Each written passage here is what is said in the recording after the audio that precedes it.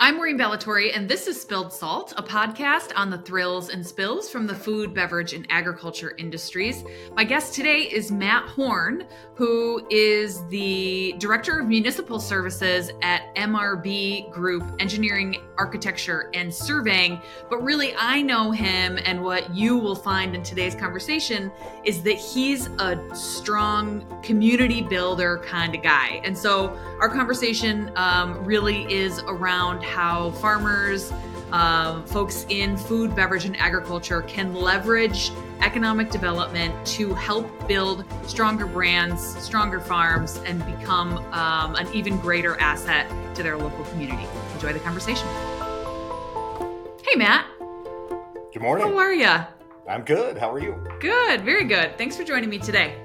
I'm going to jump right into our questions. And so I want to start way back in 2016 when we first met, when you were at the City of Geneva and you were creating a co-working space that you saw as an opportunity to support the food, bev, and ag industries in the region. Explain that a little bit. How did you see that working out? Sure. Well, we were really focused on economic development generally in Geneva. It was, a community that had struggled over the years financially, and the economic health of our community members was kind of a bit volatile, which creates kind of a volatile economic situation or financial situation for us as a community. And over the years, lots of different, almost sort of scattershot approaches, heavy industry, bring it, whatever you've got, what we would call kind of a 1980s chasing smokestacks thing. Tourism, which obviously is a big thing in the Finger Lakes. The Finger Lakes brand was really on a run up with respect to tourism. Mm-hmm. So hotels and that kind of stuff.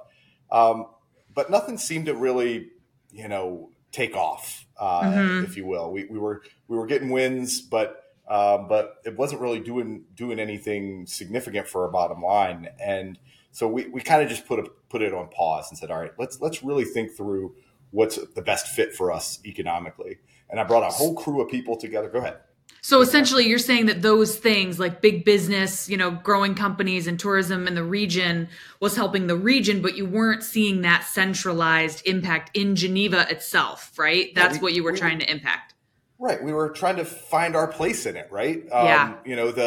We'd had economic analysts come into the community, economic development experts, and what they all said was, you're going to get lost in the noise, right? Mm. Manufacturing and tourism, those are certainly things that are happening in New York State. But what's your niche? What's your place in that? Yeah. And so it was around this time that I ran into this concept of innovation districts, and it comes out of Brookings.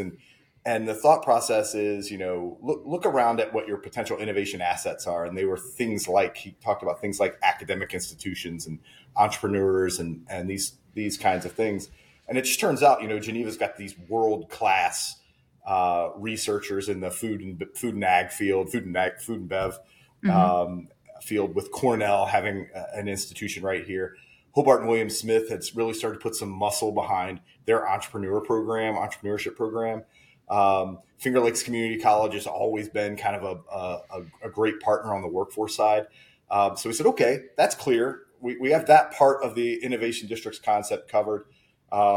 What's next? And the what's next was like a great place for entrepreneurs to bump into one another, right? So for lack of a better word, like a social setting. And for anybody who knows Geneva or has been through Geneva, we have this amazing downtown, just an incredible, well-preserved historic core where there was starting to be a buzz about Geneva's downtown. And then finally, the Brookings thought leadership talked about, all right, now how do you put formal opportunities together for people to actually go do the work? Mm-hmm. And so we saw we have the industrial park. It's a city-owned industrial park, but we also had this Cornell Tech Park, this ag and food technology park, which had acreage. It had small-scale production spaces. So okay, if we wanted a 100,000 square foot facility, we could drop it in the industrial park or drop it in the tech park. Yep. If we wanted a startup manufacturer, someone like Stony Brook Wholehearted Foods, which is a fantastic producer in Geneva, little small manufacturing space, a couple thousand square feet to pilot your project and then even grow it into some scale, right? But what about the think piece, right? What about the folks who are just getting started? They're at home, they're on their kitchen table, scratching out ideas. They're starting to get crowded at that table, and they need to go get some space away from the home. And we had come to understand this concept of co-working, and it turned out we found some great real estate partners in the community, and the city council and city leadership were excited about co-working as a concept, and so the city invested and pulled together a co-working downtown.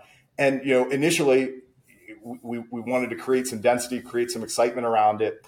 And so while we always had it, at the front of mind that this is a place where food entrepreneurs will come and get started. Right. It ended up being a lot more than that, which was great. It was a much more diverse crew. So.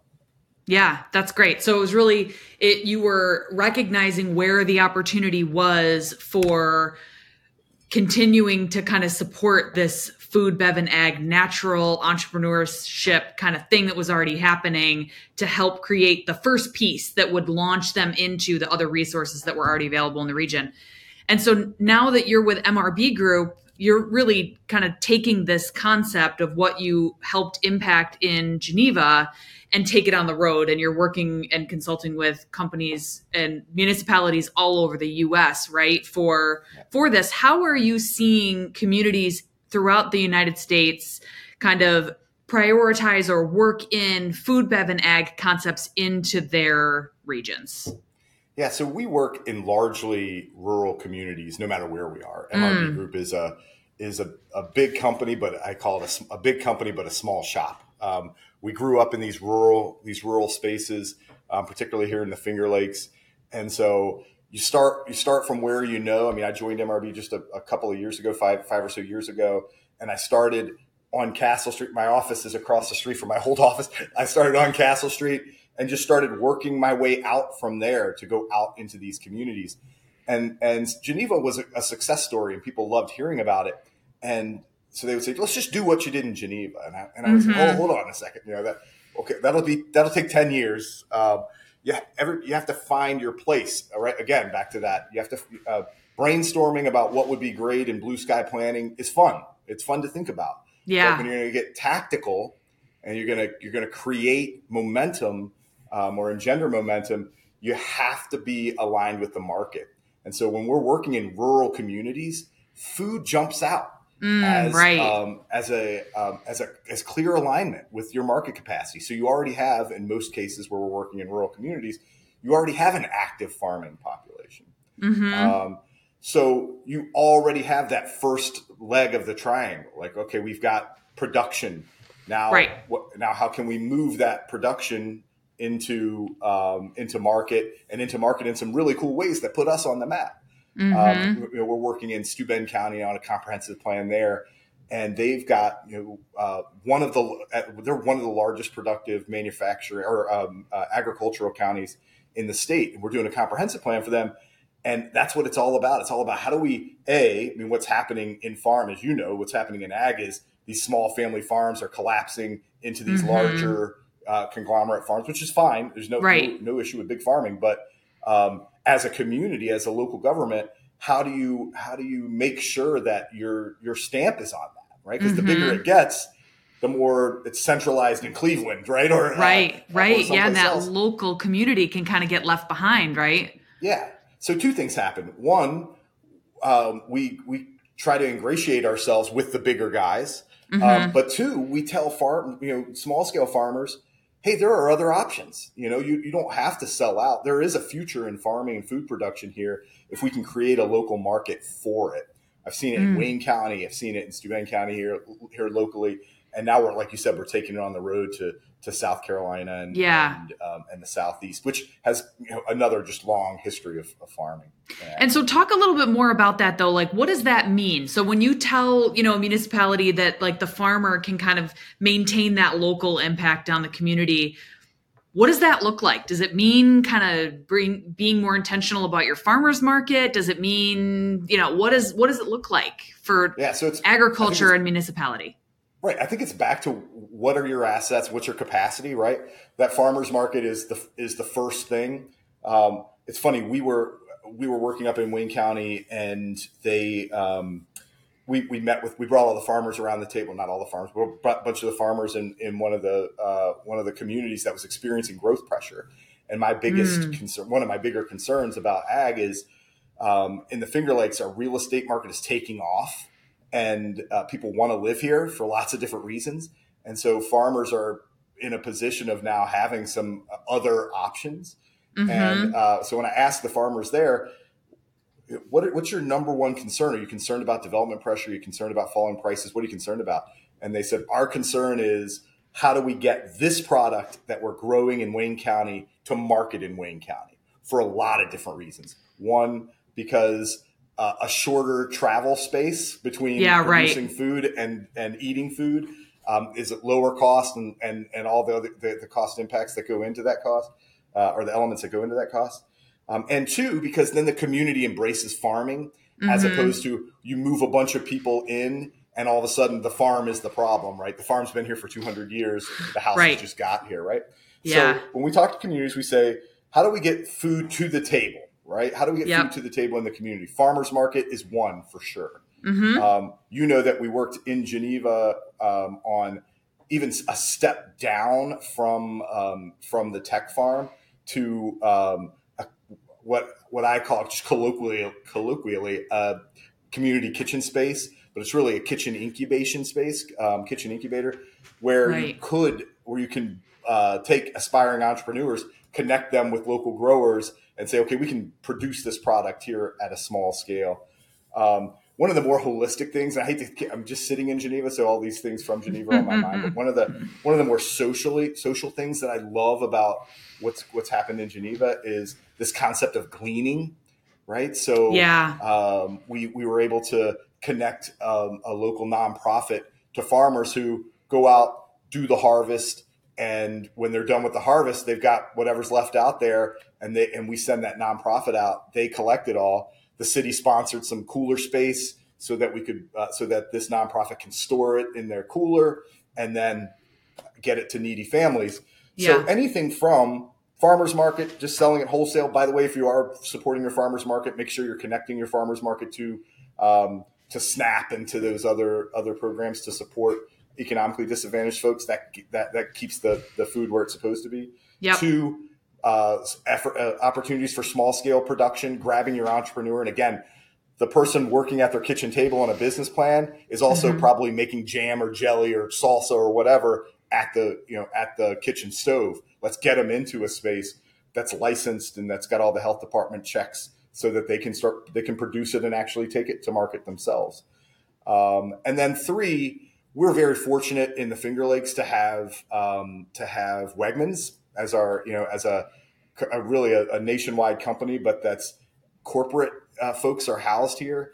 So we make it a point to, when we see a product that's got legs, to try and connect it to the Wegmans product folks. How do you get this on a shelf in a nationwide chain? That's not going to be possible everywhere, but most regions have a regional grocery or a regional supplier, and a local economic developer can go a long way towards supporting entrepreneurship by connecting producers, manufacturers, small scale manufacturers to these larger scale distributors. And there's some interim steps in there too, but when I'm coaching municipalities, no matter where they are, it's about finding new markets for your farmers and connecting farmers to entrepreneurs, connecting entrepreneurs to retailers. Yeah, and what that really means is you're supporting the creation of these ecosystems, right? And if you're not creating them, you're helping make sure that they're strong in all aspects. And so a lot of the folks that we will talk to on this podcast are CPG brands. And so, for them too, they have a different perspective on this whole thing, but they're an important part of the ecosystem too, right? They have to source their food from somewhere. They have to create it somewhere. They have to have an avenue to sell it. And so there are these kind of hubs where that's naturally occurring. And the Finger Lakes is one of them because of the many resources that you just mentioned. What about other kind of ways that food, bev, and ag companies in particular can kind of lean into economic development? Because you are one of the leading economic development, kind of experts that I know personally anyway. And I think the fact that you have such a finger on the pulse of food, beverage, and agriculture in particular, what are ways, and I'm thinking in particular grants might be one of the things that you could kind of speak to. What are some of the ways that food, bev, and ag brands or companies can kind of lean into economic development and do their part or sort of find their place in this ecosystem? Yeah. So one of the things I love about entrepreneurs is that they are networkers. You use the word ecosystem, which I love. We used to call it at the Food Venture Center here in Geneva, we called it fruitful collisions, right? People bang into each other and cool things happen. And so first and foremost, as an entrepreneur, it's your number one responsibility to network. So if you're in a community, you're starting a business, don't just limit yourself to the regulatory side of it. Okay, I got to go down and get a business license, or I got to go see the city clerk about this or that. Know who the players are in City Hall, Town Hall, Village Hall, and know who's responsible for economic development, right? Yeah. In a little place, and we work in a lot of little places, in a little place, it might be the county. And we're trying to talk local leaders out of that mentality and make sure that they're taking ownership for their own economic development. But there's nothing wrong with the county. Is usually very well staffed and resourced. So if you're not fine, make sure the mayor or the manager in your community knows who you are, knows what you're doing, knows what your plans are. And then if there isn't a person whose job it is to kind of do economic development in town, go to the county, sit with the county economic developer and talk to them about your plans. I promise you, if it's a good economic developer, no project is too small, because they practice this concept called economic gardening, which is I see it out there, it's budding, I can intervene here, maybe not. If I can't, I'm coming back in a year and finding out what's going on. Yeah. And I think the other thing about that too is it might not be the municipality, right? It might be like Cornell Center of Excellence is an excellent resource and, has made a big impact on the region. They're not a municipality, right? But they're an economic development engine. So, sometimes you might have to dig a little deeper than just the county, but to your point, find who is contributing to economic development in your region. Absolutely. That's a great point. And in a lot of cases, in the best case, my free market friends out there, in the best cases, it's not going to be government. There are going to be nonprofit, academic, other partners. And not all of us have Cornell University's, prime research station in our backyard, but most people have a community college, and community colleges are always tied back to the state system. And most people have some kind of cooperative extension, right? No matter what state you're in, there's a cooperative extension, an ag extension that works in your community. Go to that person and find their network. So the network, that's number one. That's going to lead you to a bunch of different things, but most certainly state and federal grant dollars. There is someone in your community, or there should be, even if you have to go all the way to the county level, or there's this machinery out there called Regional Planning Council or Council of Governments. Depending on where you are, it's got a different name. But what it is like a multi-county group of folks who hire a single planning entity to kind of look at the region as a whole. Those folks are typically very involved in agricultural planning and economic development. And so, find out who that is in your community, because those folks are the people who the federal economic development agencies look to determine where the federal economic development grants are going to go. Federal agencies don't want to work all the way down in the village of such and such. They want to go to the Finger Lakes region, right? Yeah, they've got to kind of create these legs of the table. You just mentioned that these regional planning councils are very involved in agriculture. Why is that? And I did what I usually do, which is speak in broad generalities. I doubt that the 10 county region surrounding New York City, for example, has a huge ag planning complement. although they've got some. I know there's a lot of Long Island wineries out there. Yep, that's right. But here and in the rural areas where we work, agriculture is a big piece of the economy. And it's the piece of the economy that's most at risk virtually everywhere for lots of different reasons, right? Whether they're environmental risks just generally, whether they're development risks because the place is becoming so popular. In the Finger Lakes in New York State, generally, I don't want to say battling, but we're banging up against, we're pitting ag and renewable energy against one another with solar farms and wind towers. And so the regional councils have a responsibility and a reason to stay involved in ag planning to make sure that producers and growers know what the resources are. And so that's mostly their role, is connecting these folks to resources. Farm Bureau, fantastic organization. Encourage everybody to be plugged into that. Totally Even agree. if you're not a grower, if you're a manufacturer or a small scale manufacturer entrepreneur, go talk to the Farm Bureau. Find out, which farmers you should be talking to about what. And vice versa, right? That get on their radar so that they know when there's a farmer that, has that you might be able to solve a farmer's problem, that there's a vice versa happening there as well. Absolutely.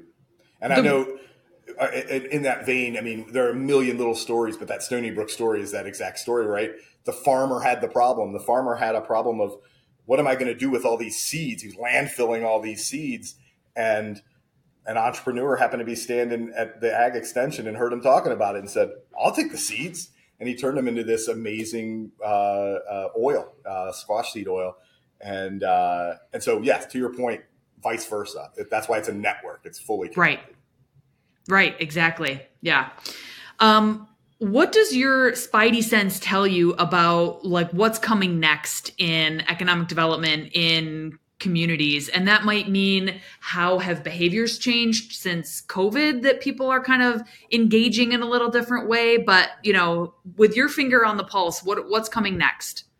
Yeah. So water, right? Water is a critical conversation as the world dries, warms up and dries.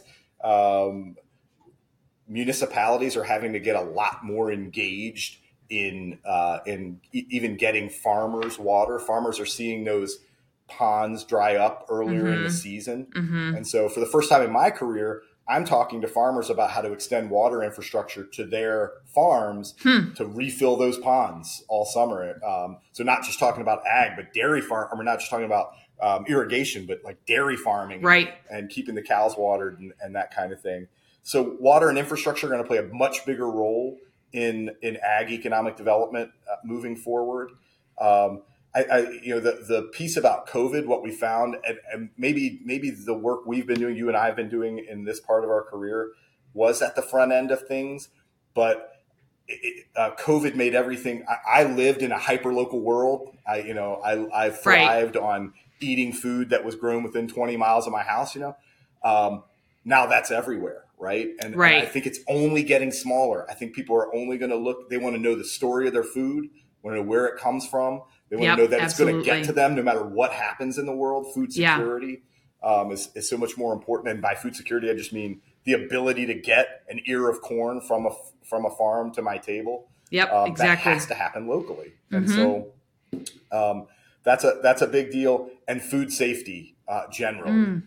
Cornell has an amazing program or initiative called the Institute of Food Safety. And what they're doing is helping growers and small scale producers understand federal regulation, and then coaching the federal government on how to modify regulation to be more implementable without losing the security part of it, the safety part of it. Because if you're a small scale farmer or producer and you get that 1,000-page code of federal regulations, you're lost right out of the gate. And a lot of it won't even apply to you. And so food safety is not going away. It's only going to get stronger and more strict and more bureaucratic. And so for a small scale producer, I would say, find the person in your community whose responsibility it is to interpret that. This Cornell Institute of Food Safety is a nationwide resource, though. So if you're in, if you're in Batwing, Idaho, working on a food safety question, call Cornell. They're empowered and funded to help you.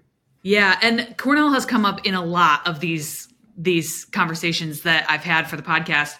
And I want to make sure that everybody's clear that even though a lot of the folks that I've talked to thus far happen to be based in the Finger Lakes and are talking a lot about Cornell, the point that you just made is a good one, that they are a nationwide resource that is available for, all sorts of things related to the development of a CPG or the efficiency of your farm or various things in that aspect. What about agritourism? A lot of I have heard a lot of hustle and bustle about that. A lot of conversation. Everyone's coming to me and asking about agritourism. What are you hearing on that topic?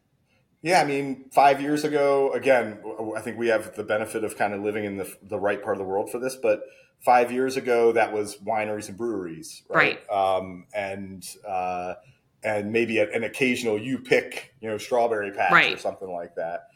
It's getting more robust. I'll say it that way. Every piece of the food production chain has an ag tourism opportunity associated with it. So there's no question in my mind that, again, kind of back to that, maybe COVID spawned curiosity about where my food comes from and how it happens. People want to see the processes. They want to understand the processes. Right. Yep. But moreover, it's just a beautiful way to spend a day, and it's something that if you're in a rural region, it's one of your core assets for attraction and retention. And so I still see, obviously, wine and beer and distilleries are popping up. I still see that as huge agritourism. But here locally, again, I look at the fall with the pick and patch, and that which grows quadruply every year, 400% every year. It just gets bigger and bigger, and that's about folks wanting to be connected to their food, right? And so I only see that continuing to grow, and I only see people continuing to get more and more creative with it, and really opening their doors. Because again, back to that Wayne County conversation, the farmers are under threat from residences. And residents move into a real pastoral, beautiful place. And in that first spring day, they open their windows and they're like, what is that? What's that smell? What's that noise at daybreak? Yeah, well, that's a tractor. That's what that is. And it's getting your food out of there. So the more farmers can connect to people. And so agritourism is a great place for farmers and producers, for that matter, to connect to people. And so anyway, I think it's on the rise. Yeah, that's great. I totally agree too. I want to go back to the grants conversation for just one more minute, because I think that for many of the folks in these industries, food, bev, and ag, right, that there is a lot of opportunity on the grants side. And so you mentioned kind of getting to know your network and connecting to the people, talk about what you're doing. And that is so that, hopefully the people that you're connecting with can kind of help funnel resources toward you, right? And, you can kind of make sure that you're staying on top of what is available. Are there any kind of grants that come to mind that are generally utilized by farmers that would be kind of good, quick, easy wins for our audience to sort of start looking into? Yeah. Two big ones, or two big funding agencies out there that are really incredibly diverse. I'll start very high level, since hopefully people even outside of New York will pick up on this, but USDA adds new programs all the time. And so I think every region in the country has a USDA outpost and office in your region. So if you're a Google person, go right to Google USDA grants, and you'll get the phone book and read it cover to cover. You'll be surprised at what's in there.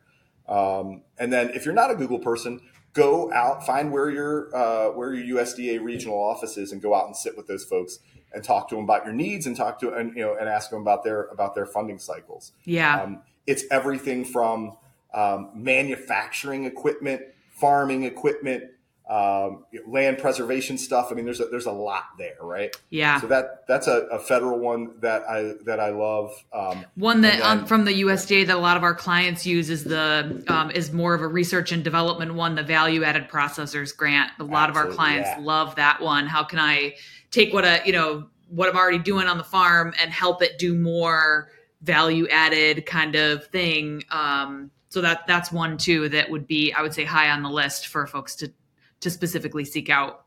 Yeah. And I think anywhere you plug into ag, I mean, and again, they stretch it farther than that. And so from very clear, basic, direct growing support all the way down to processing and value add, I think that's a great point. Mm-hmm.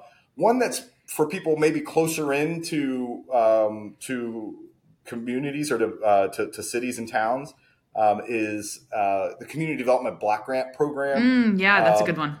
It's built to serve underserved communities, right? So impoverished, economically challenged communities. It has a full economic development component to it.